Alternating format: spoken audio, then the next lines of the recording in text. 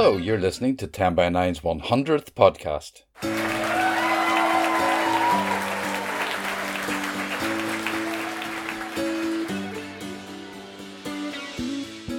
10 by 9 is a live event where 9 people have up to 10 minutes each to tell a true story from their own life. And to celebrate our podcast century, we have 5 stories for you from Belfast, Portstewart and one from our friends in Adelaide. We've so many events coming up over the summer that you've no excuse for not getting to 10 by 9. You can find all the info on our website or our social media feeds. More about that later, but first let's get to the stories. The theme was Once When I Was Young. The location was the Black Box in Belfast, and it was a May evening when first-timer Kate Burns went to the mic. For Brian Adams, it was the summer of 69, but for me it will always be the summer of 79. 40 years ago, in July 1979, we headed off in our own indomitable style, as the song goes, to look for America. We had got married not long before. We were young, carefree and child-free, with not an ounce of caution or sense between us. We knew we wanted to do an east-west trip. We had 6 weeks, a tight budget, a bit of planning, and loads of youthful self-belief. We booked our flights and little else, and off we went. Back then, Jimmy Carter was president, and there was an oil crisis due to the Iranian Revolution. The price of crude oil had doubled, and long queues rolled out at the gas stations. Fuel was rationed, but we planned to travel mostly by a Greyhound bus, so that didn't faze us at all. In the early part of the trip, the only time we had an incident was when a pimp propositioned me in Port Authority bus station. Paul had left me standing with the luggage while he queued for tickets. I can still see his huge cloak and wide-brimmed hat and hear his distinct accent as he asked me, was I all alone, and offered to help me out. The memory is evocative of the Lou Reed song, Waiting for My Man, because I stuttered and pointed in the direction of my man, the pale-looking Irish guy in the white socks and sandals. In my naivety, I thought it was funny, and we added it to the repertoire of stories that we collected as we travelled. And so we took in Boston, New York, and Washington, fulfilling our ambition of singing Simon and Garfunkel's America as we crossed the New Jersey Turnpike. We then headed west to San Francisco, the Grand Canyon, Yosemite National Park, Las Vegas, and Los Angeles before heading home. We stayed in hotels and motels and boarding houses, log cabins, rooms to let beside railway tracks, and rooms above all-night flashing neon shop signs. We swam in rivers and hiked up mountains, hired bicycles and walked for miles, taking in the sights and saving on our limited funds. We got called in by the Coast Guard for swimming when the red flag was up. We camped in the forest thinking that the warning signs for bears were, well, probably only a precaution. We lost our luggage in San Francisco, and we climbed over the fence in the Grand Canyon to get a better photograph.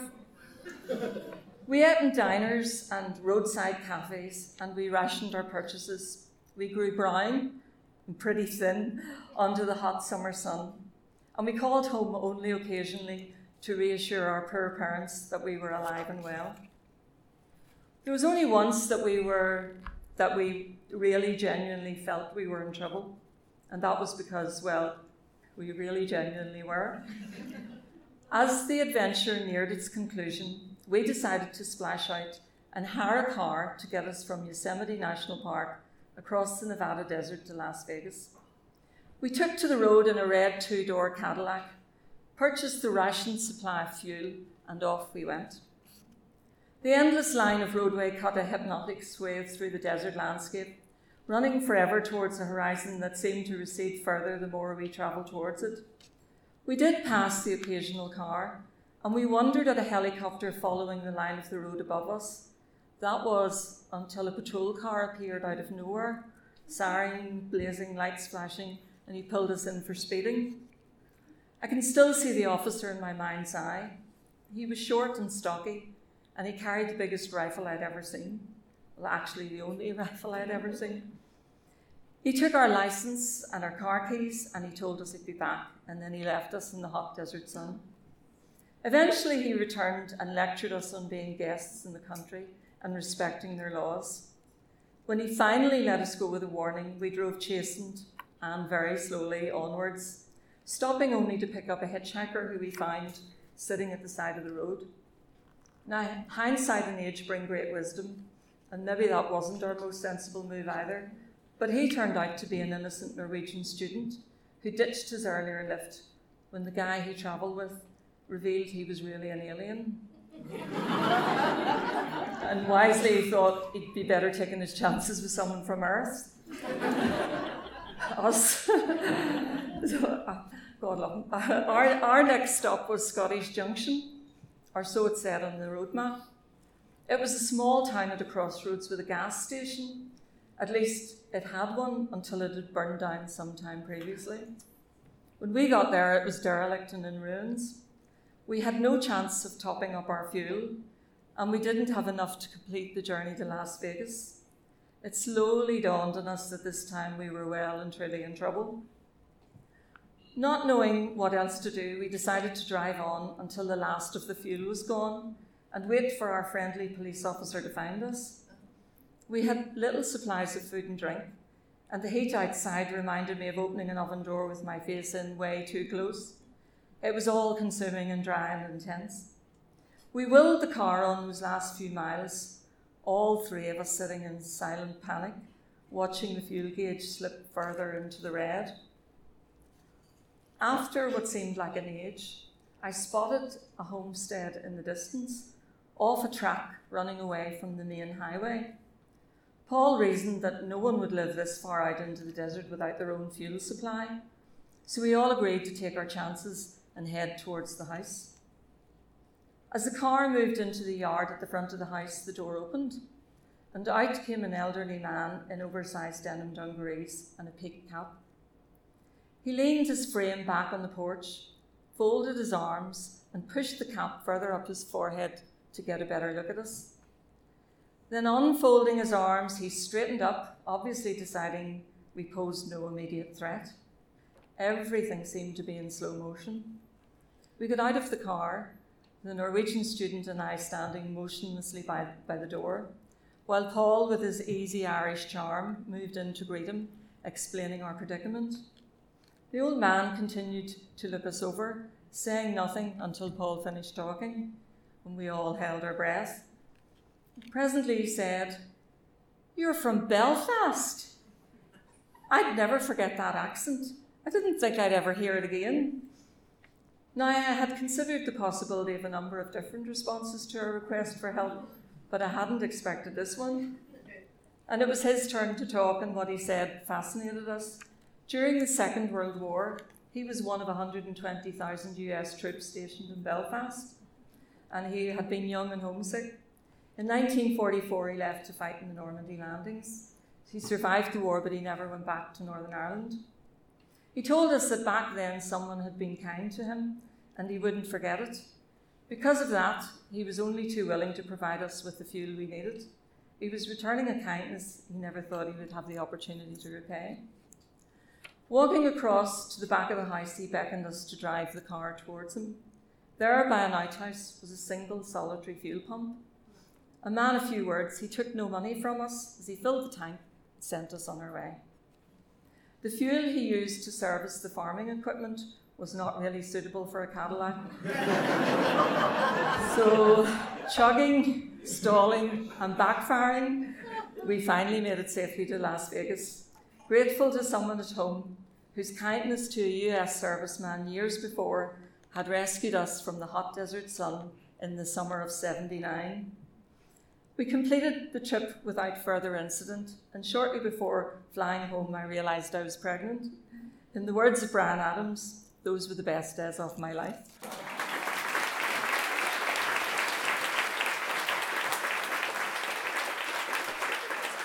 Okay, one small question. That was 1979, and you had never seen a rifle? Where did you grow up, Kate? A wonderful story from first-timer Kate Burns. Now, we don't often indulge ourselves, but it's a special occasion, so here are two stories back to back, both told at Flowerfield Arts Centre in Portstewart in May, when the theme was the first time. The second story is from Pádraig, and the first is from me. The first time I ever saw someone who looked like me, I was in my 30s. There they were, smiling out of a photo at my brother's wedding. My mum, who's a spitting image of me from the eyes up. My dad, a small, pot-bellied man. 2 brothers, 2 sisters, all with some sort of resemblance to me. And I was someone only 2 people in that photo knew even existed. That photo answered quite a lot of nagging questions for me, but not all of them. It's quite common, apparently, for children who are adopted and know little or nothing about their beginnings to fantasize about their origins. Was my mother a princess? Could she be famous? Could she be a movie star? Might my father have been a hero, a footballer? I honestly don't remember ever doing that. I knew little about my beginnings. I knew it was somewhere around Oma, and that's that. And as I grew up with 2 pretty amazing parents who showed a lot of love to all of us, I never felt the need to imagine another life. But when I was in my late 20s, I decided I wanted to know more about me. It wasn't a burning sense of great emptiness that you often see dramatized on TV. It was just curiosity. How and why did I end up as I did? Did baldness run in the family? Do we all get heart attacks and die at 45? Does fat run in our genes? So I got in touch with social services, and they sent me the information they had from my file.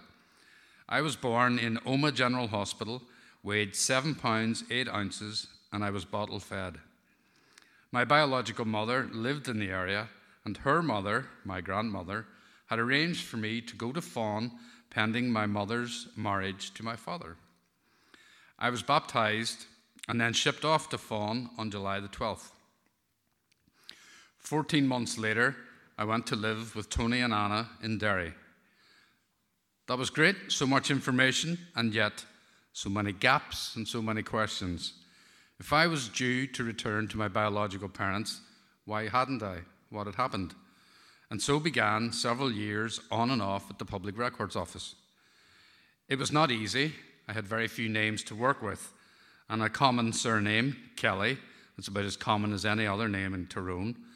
I won't use my biological mother's Christian name, but it was as common as the name Mary without being the name Mary, but I will call her Mary for the purposes of this story. So I knew I was baptized in Oma, so I rang the church to ask for my baptismal lines. They refused, saying they couldn't. And I was pretty sure that was not true and was actually against the law to withhold them. So I went to social services, and they contacted the parish priest, and his name I will use. He's Father Murray. He was Father Murray. He told social services that the family were ultra respectable and wouldn't appreciate me making contact. He said, as far as he was aware, Mary had never married and still lived in the area. And I thought, wow, ultra respectable. Not just ordinary respectable, ultra respectable.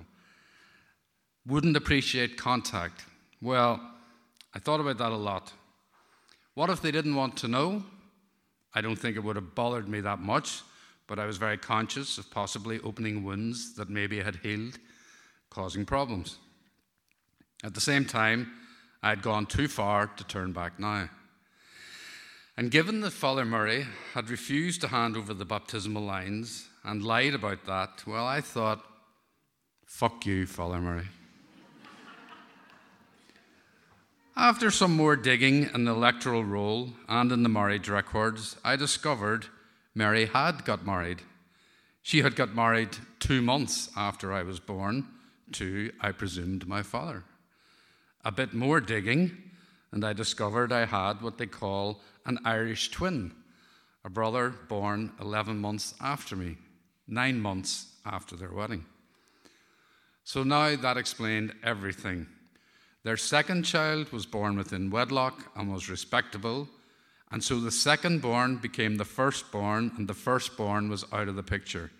He had to take his chances in the care system. Now, I would like to remind you, I wasn't angry.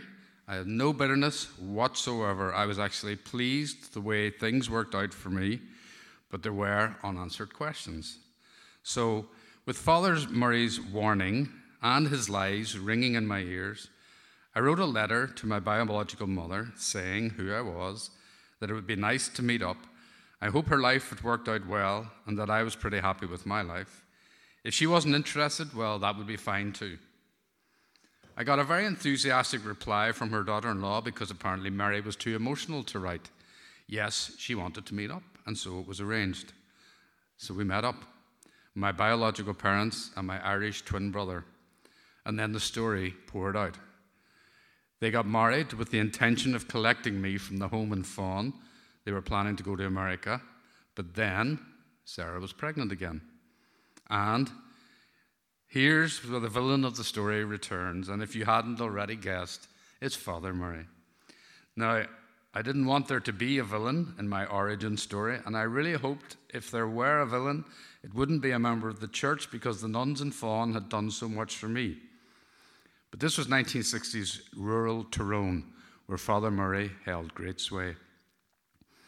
He had convinced my grandmother, the one who had arranged for me to go to Fawn temporarily, that I was a product of sin, of which I am very proud, I have to say.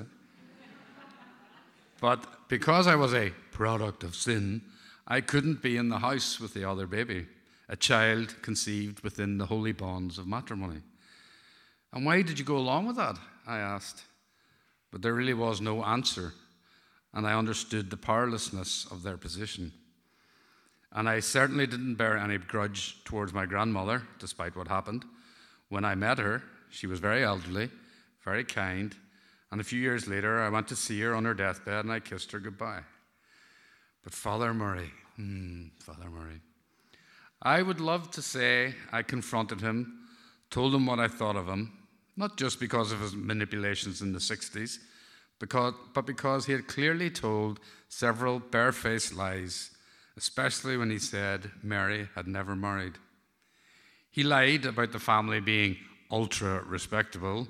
They're no more and no less respectable than anyone else, and they all welcomed me without hesitation. But I didn't confront him. I hate confrontation, and he died a few years back. Despite Father Murray's efforts, I did find out that longevity runs in the family. So too does baldness, and there is a fat gene in there somewhere. That I could see from the wedding photo in my hand, the photo where I saw someone who looked like me for the very first time.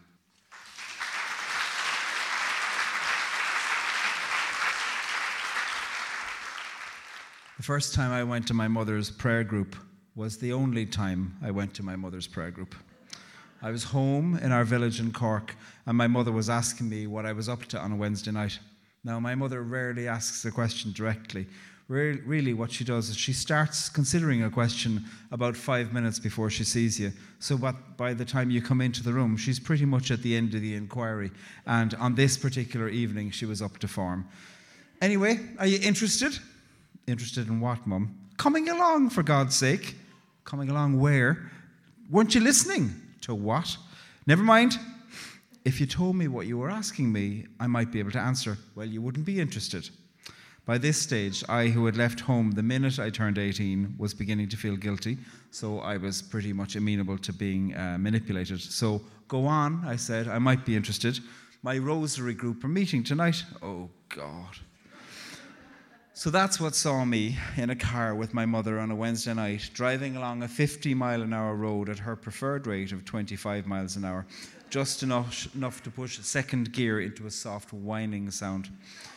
So we got to the prayer group. It was around May time, the month of Mary. There was a fireplace in the room, and there was a fire in it, lit. And there was an electric fire in the room too, also plugged in, just in case there was a gas fire on, but it only had one bar lit, thank God. So we were there drinking tea. I was a third of the age of everybody in the room, and they were all delighted at Anne's capacity to bring in a young fella. And you wanted to come along to the rosary group tonight, did you? Yes, I lied. It was easier. The rosary began, except the rosary didn't begin. The pre-rosary began. This is not at all like foreplay. This is much like taking an inventory before a long picnic. They discussed the needs to be covered in the prayers. They discussed whether the Divine Mercy was the best thing to do, seeing as it was a Wednesday. Somebody asked whether, even though it was a Wednesday, we couldn't still pray the sorrowful mysteries of the rosaries, because the sorrowful mysteries were their favourite mysteries. And then they returned to the needs of the people to be prayed for. They discussed who died. Then they discussed who'd known who had died. You know her. The one with the hair that's a bit thin. Sits at the back of Mass. Oh, the one with the hair that was a bit thin. That's the one. 9 a.m. Mass, the very one. What about her? She died. Oh, God love her. We should include her soul in our prayers. She was very holy. God, she was. Mass every day. Sad story. God love her. And on and on and on.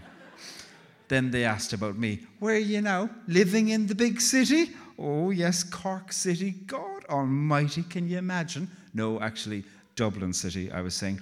Dublin City? They said it like I was living in downtown Manhattan instead of a grotty house in Drumcondra with bad water and ineffective heating. Imagine a boy like you from your village in Dublin City. Eventually, the rosary began. I was actually relieved when it began. 5 long decades to go, and we were indeed launching into the prayers proper. It was a hot rosary. It was a mixture between Bikram yoga, a seance, and a stationary workout. Needless to say, my mother fell asleep between the third and the fourth mysteries of the rosary. I looked across the haze of the room, and Mum was happily snoozing and snoring in the corner. And this is when it happened. As my mother was sleeping, one of the women, right in the midst of the rosary, suddenly announced, "St. Joseph is here!" So it definitely was like a seance. Everybody stopped. Nobody except me seemed surprised. She hadn't pointed exactly to where St. Joseph was, but apparently everybody was supposed to know. So we looked at her. She was perfectly content to be the center of attention. I wondered what we should do, and she continued, "St. Joseph is here!" And then she looked at me and she said, "And he's here for you." Now, by this stage, my mother had woken up, and she wasn't in the least bit surprised to find that St. Joseph had joined us. Apparently, it was a regular haunt of his on a Wednesday evening in Cork. "St. Joseph is here, and he's here for you, and he's here for you because you have a gift," she said, looking at me. Now, this was all getting a little bit much, but truth to be told, I was a little bit excited. "He's here for you because you have a gift. The gift that you have is the reason he's here. The gift that you have is to be kind." Now, I was really disappointed, honestly.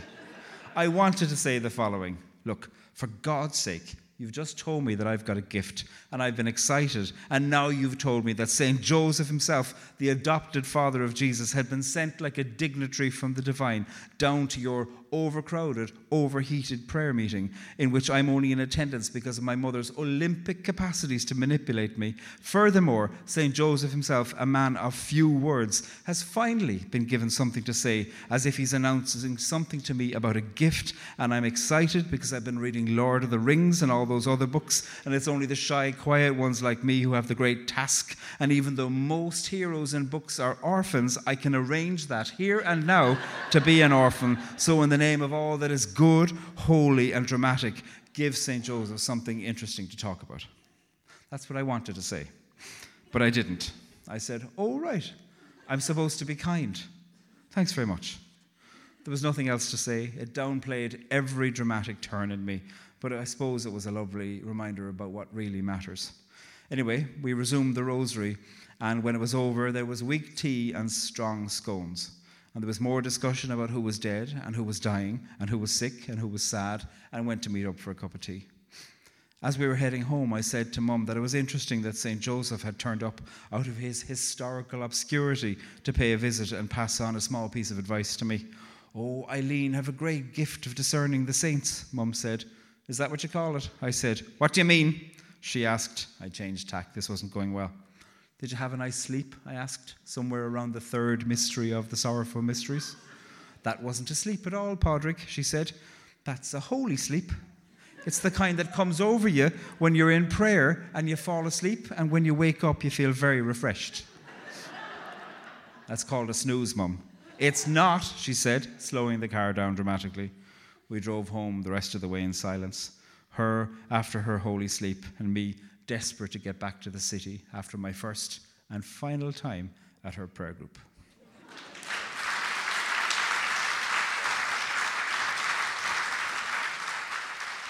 We've had Cyndi Lauper appear in one of our stories, but I think St. Joseph trumps even that. Now let's go to Australia and to Adelaide. The theme was the kindness of strangers, and it was April at the Jade Cafe. Here's Jan Zevan. When the baby came, it derailed her life.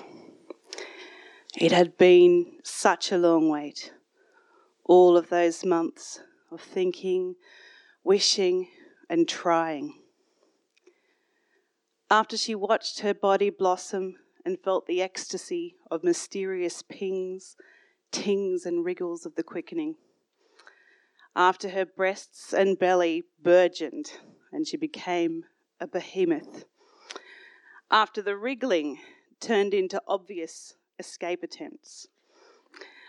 And after a night of visceral, primeval pain and power, the baby came. The happy hormones did their job, but she wept anyway, in joy and wonder at the beautiful of the life, which just seconds after leaving her, with its sprawling little fingers and toes, looked too big to have ever fit in there.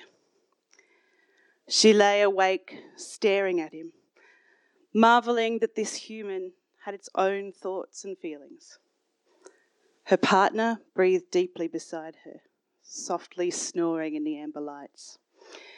She was so wide awake she didn't even poke him to wake him up. Her head was reeling, every impulse filling her with the distinct feeling that she was not up to the job ahead. Their footsteps echoed in the hallway of their home. The baby slept in his capsule. But it wasn't the house.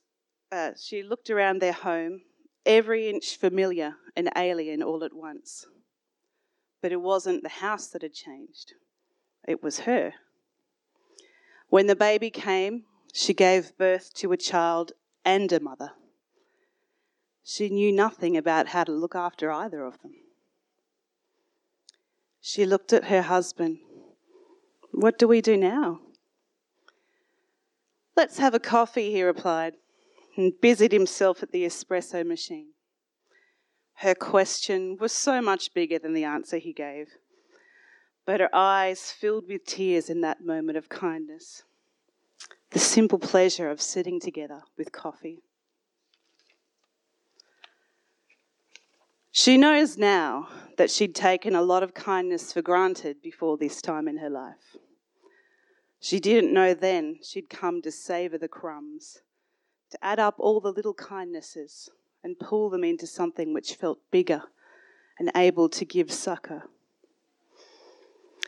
Because once the relatives and friends had visited once or twice and her husband went back to work, she found herself feeling quite alone. She loved the baby and cared for him and kept him alive. She tolerated his dependence on her physical presence and felt useless and rejected when the breastfeeding wasn't working out very well.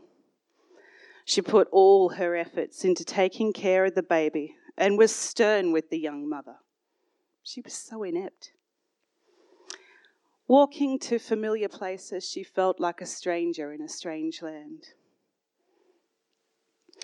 She watched the water regularly. The smell of the salt and the sound of the sea anchored her to the real world. Everything was silvery grey. It was one of those days she couldn't quite tell where the sea ended and the sky began. It seemed that everything was moving except the sea, which lay there unnoticed. She felt it was a metaphor for her new life. But on the way home, she saw the Greek lady. The Greek lady had seen her walking often during pregnancy, and she was always kind to her. She spoke excitedly to the baby, saying to the young mother, "Don't worry, I speak in Greek," which brought a smile to the young mother's lips. She hadn't thought it was gobbledygook. The Greek lady was active. She was small and wiry, but like a little bird seemed to tremble with life. The young mum knew she needed to walk and feel the air outside. She came to see the Greek lady out and about most days. They spoke about the weather, about how much the baby was growing, and about the Greek lady's children too. They were grown, of course. Her boy lived in Melbourne playing soccer.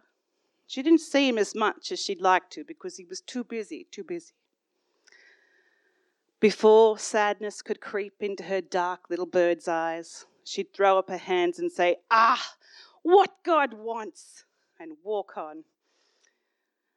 At the fruit shop, the fruit ladies all cooed at the baby and inquired after the young mother. It was often the only adult conversation she'd have. She ate up the tiny portions of laughter, compliments kindly given and accepted in goodwill, talking about shop lady things like the weather or their produce. The young mum came to hate the night times. Getting the baby to sleep was such a struggle, and she fought against her own rage with difficulty. She wished she'd never been pregnant, then admonished herself for that wish. She should be happy. She was lucky. The baby was healthy and beautiful. But it had taken everything, and she was such a terrible mother, such an ugly, terrible person. She didn't deserve the baby or the partner. She went on with things because what else could she do? She found herself looking forward to seeing the Greek lady, enjoying their short exchanges and the feeling of connection and unsaid connectedness. She smiled with genuine happiness when she spoke to the fruit shop ladies and enjoyed being a tiny part of their world while she did what needed to be done and slowly turned her life into something she could understand.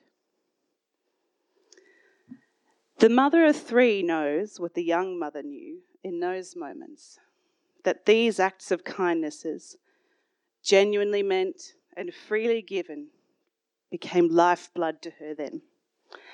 A lighthouse shining through the fog in a sea of unhappiness. The mother of three knows how very unkind the young mother was to herself. And if she could go back in time, she'd knock on the young mother's door and take the baby for a while so the young mother could sleep. So much of what she needed might have been restored then. The mother of three would hold the young mother and giggle with her about the absurd idea of play school parenting, all craft and games, but no children allowed on the set. She'd tell her to just have that glass of wine. She'd tell the young mother she didn't have to be perfect. The mother of three knows that the young mother would have 1,000 more quiet coffees with her calm, loving and reassuring husband. She knows she misses seeing the fruit lady since the shop changed management, but still looks forward to seeing the Greek lady, still wiry, still full of unexplainable energy. But these days, they hold each other's arm briefly as they say goodbye. The mother of three has finally learnt the importance of being kind to herself. I'm going to finish my story with something that's heavily borrowed from Facebook shares and quotable quotes. Kindness is free. Sprinkle that shit like confetti.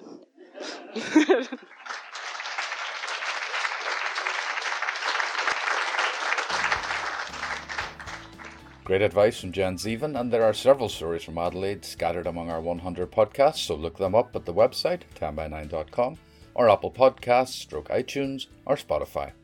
And finally, here's 10by9 regular Helen McClements with another Once When I Was Young story.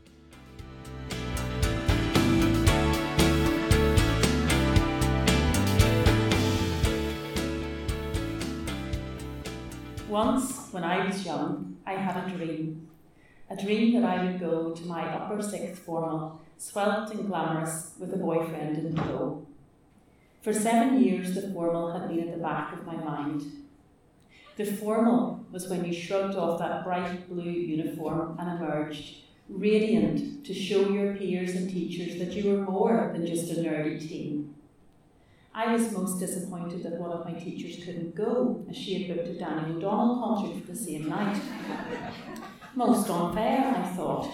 Everybody made an effort for this, even those of us who hung round church all weekend in their Lee jeans from the factory shop in Newton Ards and Fruit of the Loom sweatshirts.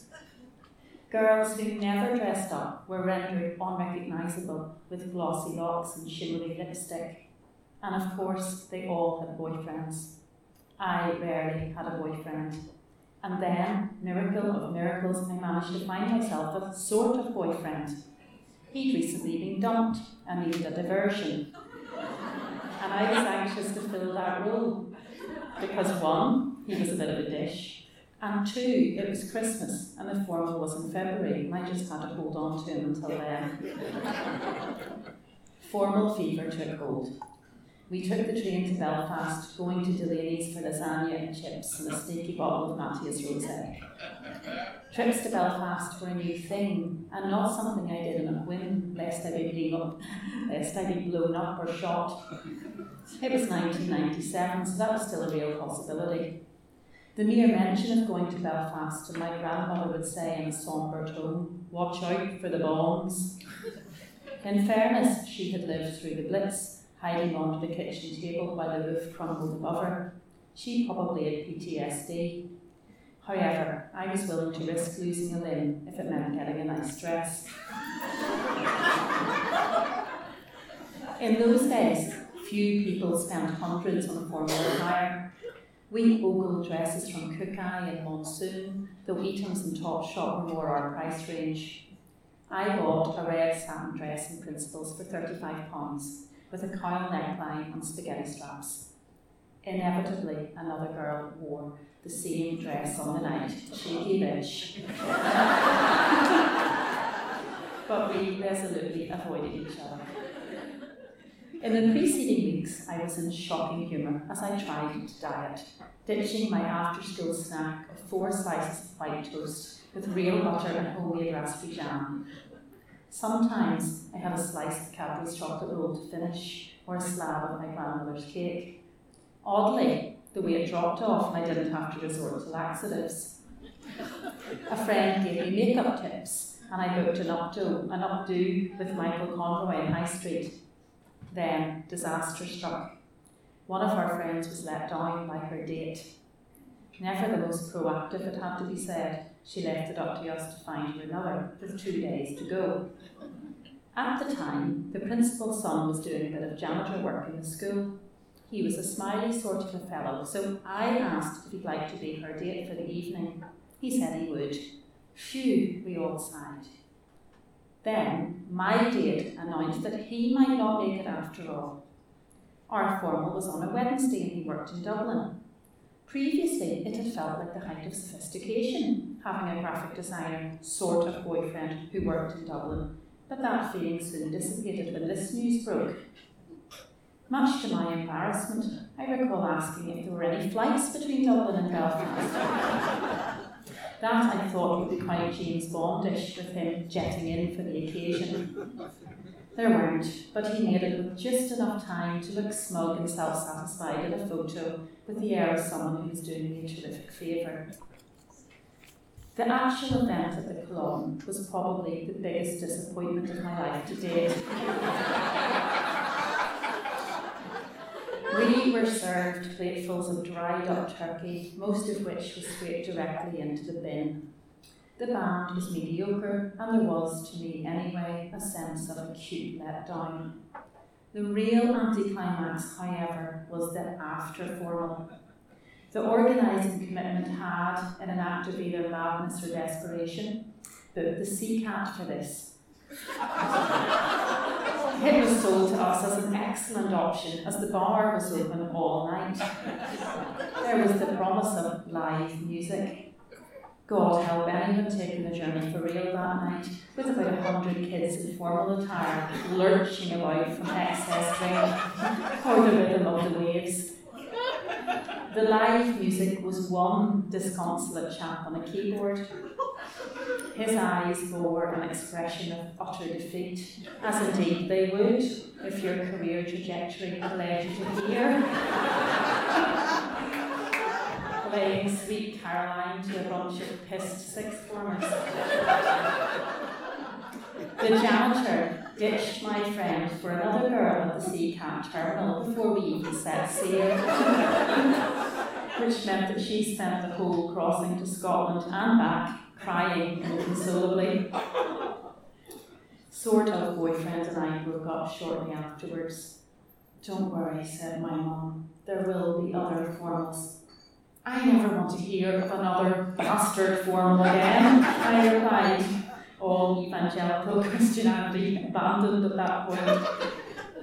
But 6 years later, there I was again, this time as a teacher in Woodfield Collegiate. Back to North Down we went, and this time to Plantyboy Lodge. I had an actual boyfriend this time, called Donal, but he was a doctor, and he was up doing doctory things that night in cold rain. I missed Donal. I wished he could have seen me in my nice dress. And this formal was even more tedious than the first formal. It wasn't so much no crack as minus crack. It was a crack vacuum. I took to the drink, and suddenly the band seemed to improve. I walked about a bit and metamorphosized into Miss McClements, the young, cool teacher. I was given at stacks on the dance floor. Of course, I took the shot a student offered. Ruby red in colour, it tasted innocuous enough, until the Tabasco hit the back of my throat. Little fucker. I retched and ran to the bathroom. If toilets could talk, this one would have run the Samaritans.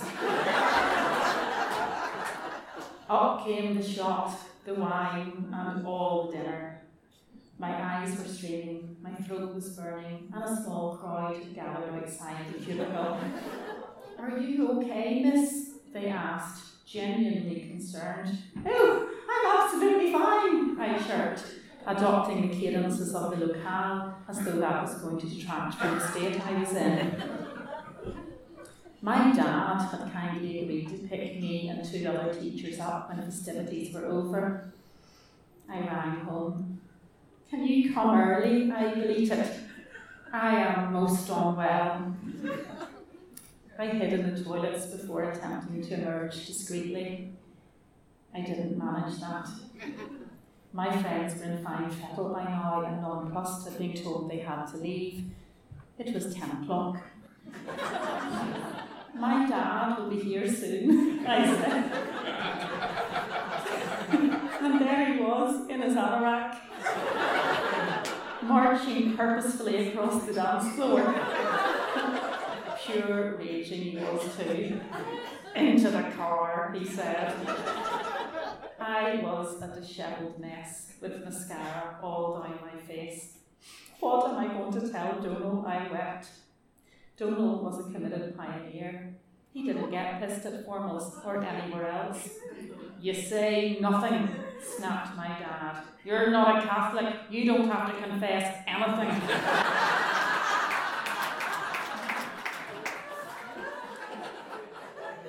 I will urge my children, when their time comes, to avoid the whole formal pantomime. 9 years ago, I did, however, squeeze into the same principal's gown and attend another formal in the Stormont, this time with the husband. It too was shite. "I'm sorry for dragging you to this," I whispered as we left early to hit the Ergo. "It was totally worth it to see you in that frock," he said. I wish I could have shared that moment with 17-year-old me. She would have loved it.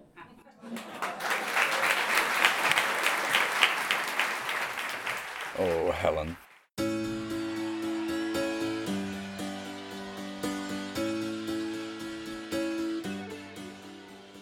Okay, that's it from our 100th 10x9 podcast. We never for a second thought we would reach this milestone when we started out, but that's the joy of 10x9. Thanks to everyone who's helped us, whether telling stories or listening. If you enjoy the podcast, spread the word, and if you can, give us a rating or even a review at Apple Podcasts. We'd be very grateful. It helps get us noticed. As I said earlier, we've lots coming up over the summer, so check the website for details, 10by9.com, or look us up on Facebook, Twitter and Instagram. Our theme music comes from the Free Music Archive and is by Fantastic Swimmers, while our incidental music is by Brent Bourgeois, and we got that at Facebook Sounds. For now, bye bye.